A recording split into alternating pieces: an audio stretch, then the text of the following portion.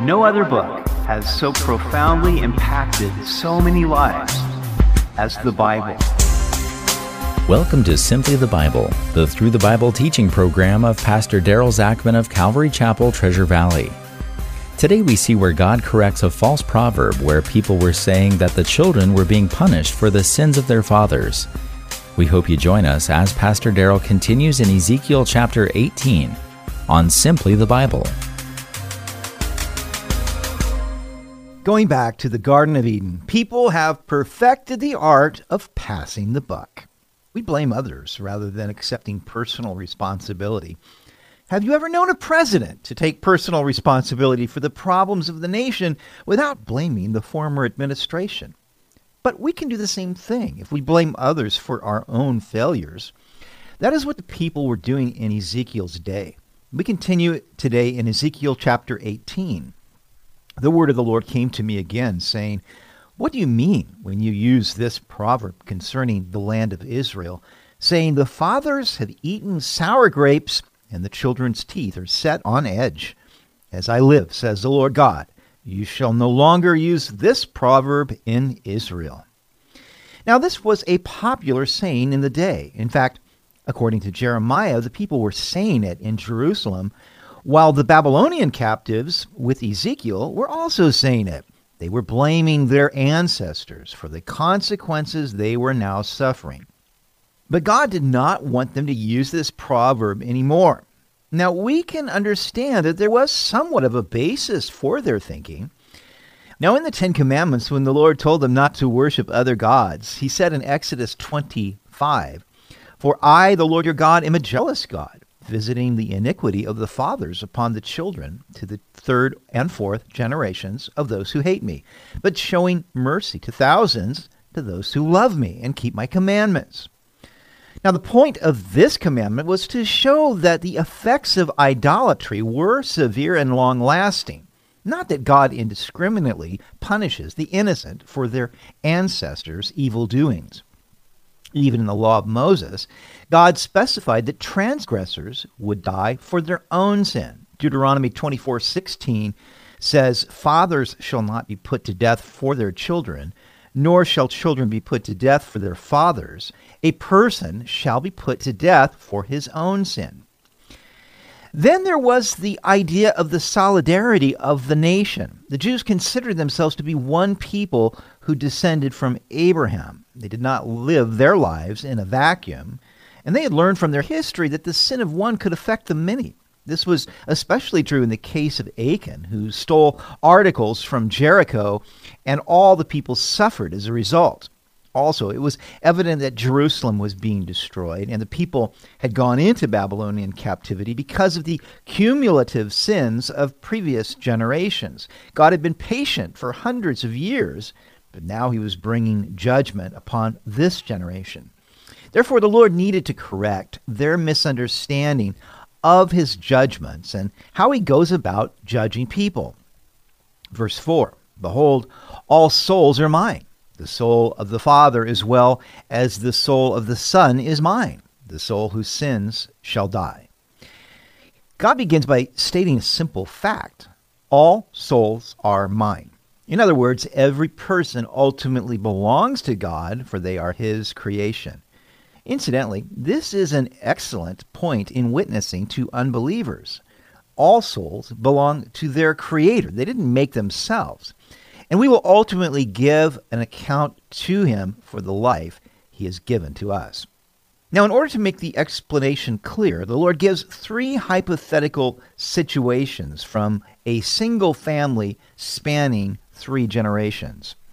"But if a man is just and does what is lawful and right, if he has not eaten on the mountains, nor lifted up his eyes to the idols of the house of Israel, nor defiled his neighbor's wife, nor approached a woman during her impurity, if he has not oppressed anyone, but has restored to the debtor his pledge, has robbed no one by violence, but has given his bread to the hungry, and covered the naked with clothing, if he has not exacted usury, nor taken any increase, but has withdrawn his hand from iniquity, and executed true judgment, between man and man.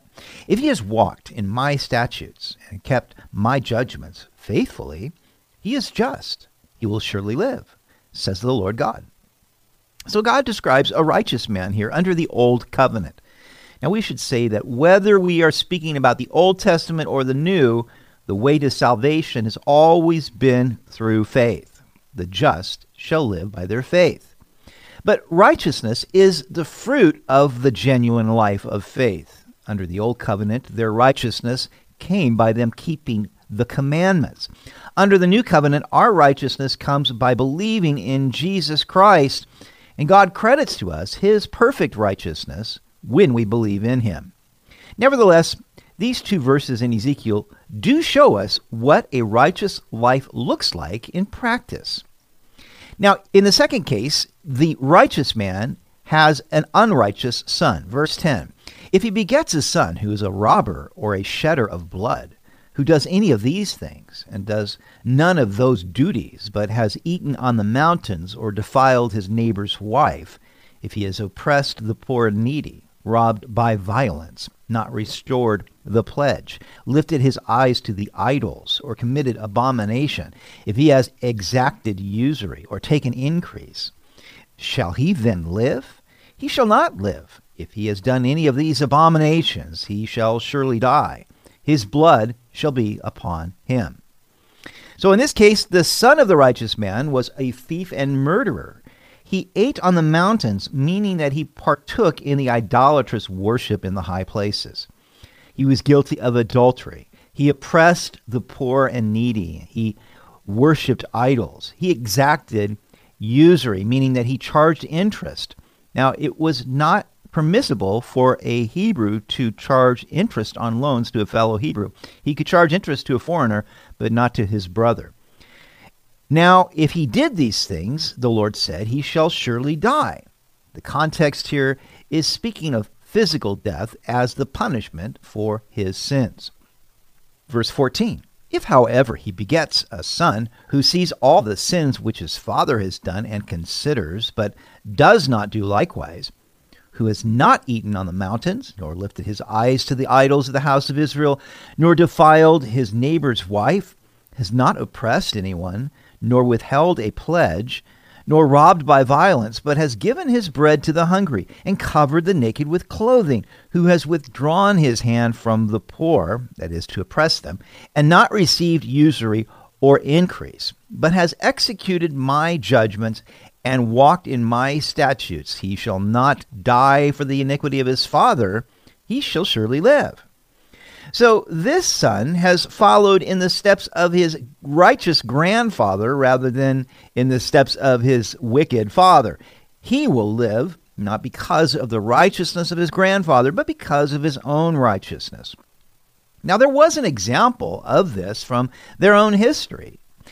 Hezekiah was a righteous king, but then his son Manasseh was very wicked. And Manasseh's grandson, Josiah, was a very righteous king. So each one was rewarded or punished according to his own deeds. As for his father, because he cruelly oppressed, robbed his brother by violence, and did what is not good among his people, behold, he shall die for his iniquity. Yet you say, why should the son not bear the guilt of the father? Because the son has done what is lawful and right, and has kept all my statutes, and observed them, he shall surely live. The soul who sins shall die. The son shall not bear the guilt of the father, nor the father bear the guilt of the son. The righteousness of the righteous shall be upon himself, and the wickedness of the wicked shall be upon himself. So much for the thinking of generational curses. We will each give an account of ourselves before God. I will not be held responsible for my parents' sins. My children will not be held responsible for my sins. Each person is held responsible for his own sins. And we cannot pass the buck. We have to accept personal responsibility. But if a wicked man turns from all his sins which he has committed, keeps all my statutes, and does what is lawful and right, he shall surely live. He shall not die, None of the transgressions which he has committed shall be remembered against him, because of the righteousness which he has done. He shall live. Do I have any pleasure at all that the wicked should die, says the Lord God, and not that he should turn from his ways and live? You see, to me, this is the greatest justice. That is, God is ultimately fair, but it's the greatest mercy also because the wicked person has the opportunity to turn from his sins and believe in God and be a different person. God is not willing that any should perish, but that all should come to repentance. And this is what he's saying here. Do I have any pleasure at all that the wicked should die? Of course not. But my desire is that they should turn from their ways and live. But when a righteous man turns away from his righteousness and commits iniquity, and does according to all the abominations that the wicked man does, shall he live?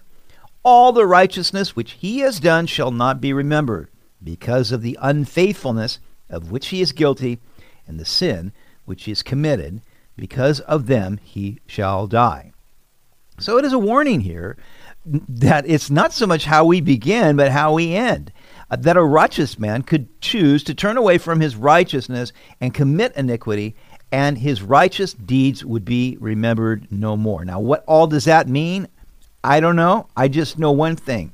I don't want to be the guy that started out in the right way and then turned from that into wickedness, because what it tells me is that the person who does that will bear the responsibility for his choices. Yet you say, the way of the Lord is not fair. Hear now, O house of Israel, is it not my way which is fair, and your ways which are not fair? When a righteous man turns away from his righteousness, commits iniquity, and dies in it, it is because of the iniquity which he has done that he dies. Again, when a wicked man turns away from the wickedness which he committed, and does what is lawful and right, he preserves himself alive, because he considers and turns away from all the transgressions which he committed. He shall surely live, he shall not die. Yet the house of Israel says, the way of the Lord is not fair. O house of Israel, is it not my ways which are fair, and your ways which are not fair? Now, by the way, nobody is ever going to be able to get away with accusing God of not being fair. There's not going to be anybody on Judgment Day who will get away with blaming God for where they are at. They have gotten there by their own choices, and they will be held responsible. Therefore I will judge you, O house of Israel, every one according to his ways, says the Lord God. Repent and turn from all your transgressions, so that iniquity will not be your ruin. Cast away from you all the transgressions which you have committed, and get yourselves a new heart and a new spirit. For why should you die, O house of Israel? For I have no pleasure in the death of one who dies, says the Lord God. Therefore turn and live. This is the Lord's heart, and we should accurately represent this. God desires people to be saved. He pleads with us. What more could he do other than what he has done by sending his own son to die in our place so that we would not have to bear the iniquities that we have committed? He has done everything he can, but he still will hold us responsible for our choices, either to believe in Jesus Christ or to reject him. You've been listening to Simply the Bible, the Through the Bible teaching program of Pastor Daryl Zachman of Calvary Chapel, Treasure Valley. For more information about our church, please visit our website at calvarytv.org. That's calvarytv.org. If you have any questions or comments, please contact us through our website. To listen to previous episodes, check out our Simply the Bible podcast, and please leave us a review. It helps a lot. Tomorrow we will see that Ezekiel laments over Israel's princes. They came from a fruitful vine, but they have been taken captive. The vine's branches are broken and her fruit burned. We hope you'll join us as we continue through the book of Ezekiel on Simply the Bible.